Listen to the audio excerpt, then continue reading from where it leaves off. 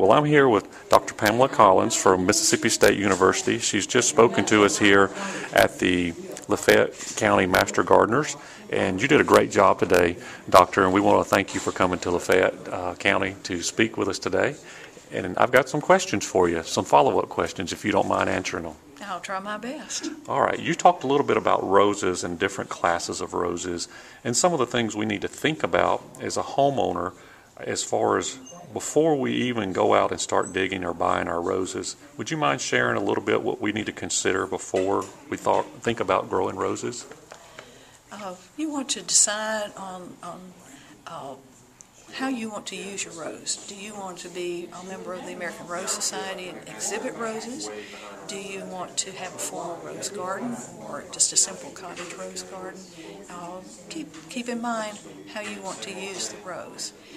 Secondly, you want to choose a rose that's going to be vigorous for your area and will perform well for you, and something that will tolerate heat and humidity, and that is so common to our area. Now, if I'm new to my area or not really big into growing roses, would my local garden center be a good place to start, or how would I know what to grow as far as roses in my area? Well, certainly you can use your local garden center. I would also go to the msucares.com website. That's for the Mississippi Cooperative Extension Service.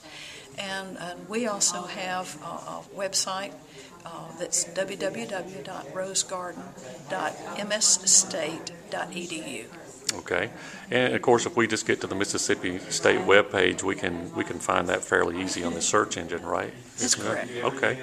Now, let's say I'm growing roses in my yard, and they just don't have any flowers on it. What are and that's a question I get quite a bit. Why won't my roses bloom? What are some of the things that I want to look for as a homeowner that might be a problem? Okay, I would say that location is very important. If the rose is in a shady area, that may simply not be getting enough light to promote good bloom. Roses like to have 6 to 8 hours of full sunlight per day. There are some cultivars that are more shade tolerant, but basically they are a full sun plant. The other thing is to see if the soil is lacking in some fashion. Is the drainage poor? Are the nutrients depleted? That's some areas in which you can look. What about pruning? When's going to be the ideal time for us to prune our roses? Okay, the generally accepted date is Washington's birthday, but that's a little early for us, and we have a problem of running into some late frost damage when we prune too early. Personally, I prefer early to mid-March. Okay. Now, the knockout roses, the flowering carpet roses have been a big hit over the last 10 years. Can you shed any light on why people obviously they like them because they bloom so much and easy to maintain. If I'm really wanting to get into roses, though, that's probably not going to be the rose I want to get as far as a hybrid tea or so forth. What's the difference between a hybrid tea and, say, maybe our shrub, our landscape roses? The shrub rose will grow. They grow well in a landscape setting. They're bushier. They're rounder in form. They blend well with other species of woody ornamentals. They will be suitable for a wide range of locations. If you want to have a formal rose garden, or if you want to have plants that will make good cutting flowers, then the hybrid tea may be what you choose.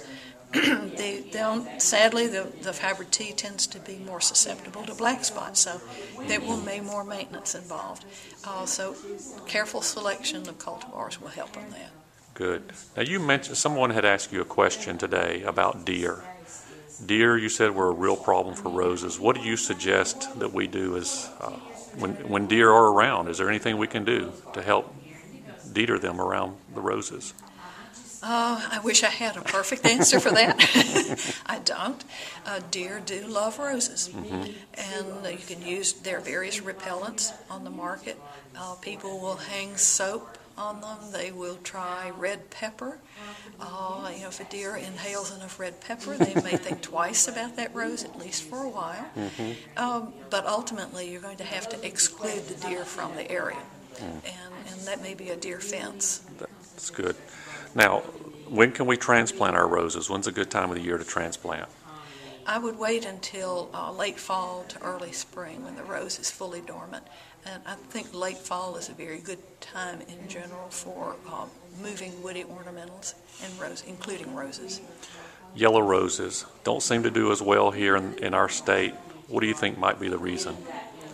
I'm not sure about the reason. It's just that I think it probably has to do with their tolerance to heat. Okay. Well, again, let us know the web pages that we can go to, and if we want to know more about roses and we want to go there, would you mind telling us those again? Okay, the Extension Service website is www.msucares. The Rose Garden site is www.rosegarden.msstate.edu. Okay. Well, Dr. Collins, you did a great job today, and thank you for joining us today on the interview. Oh, thank you.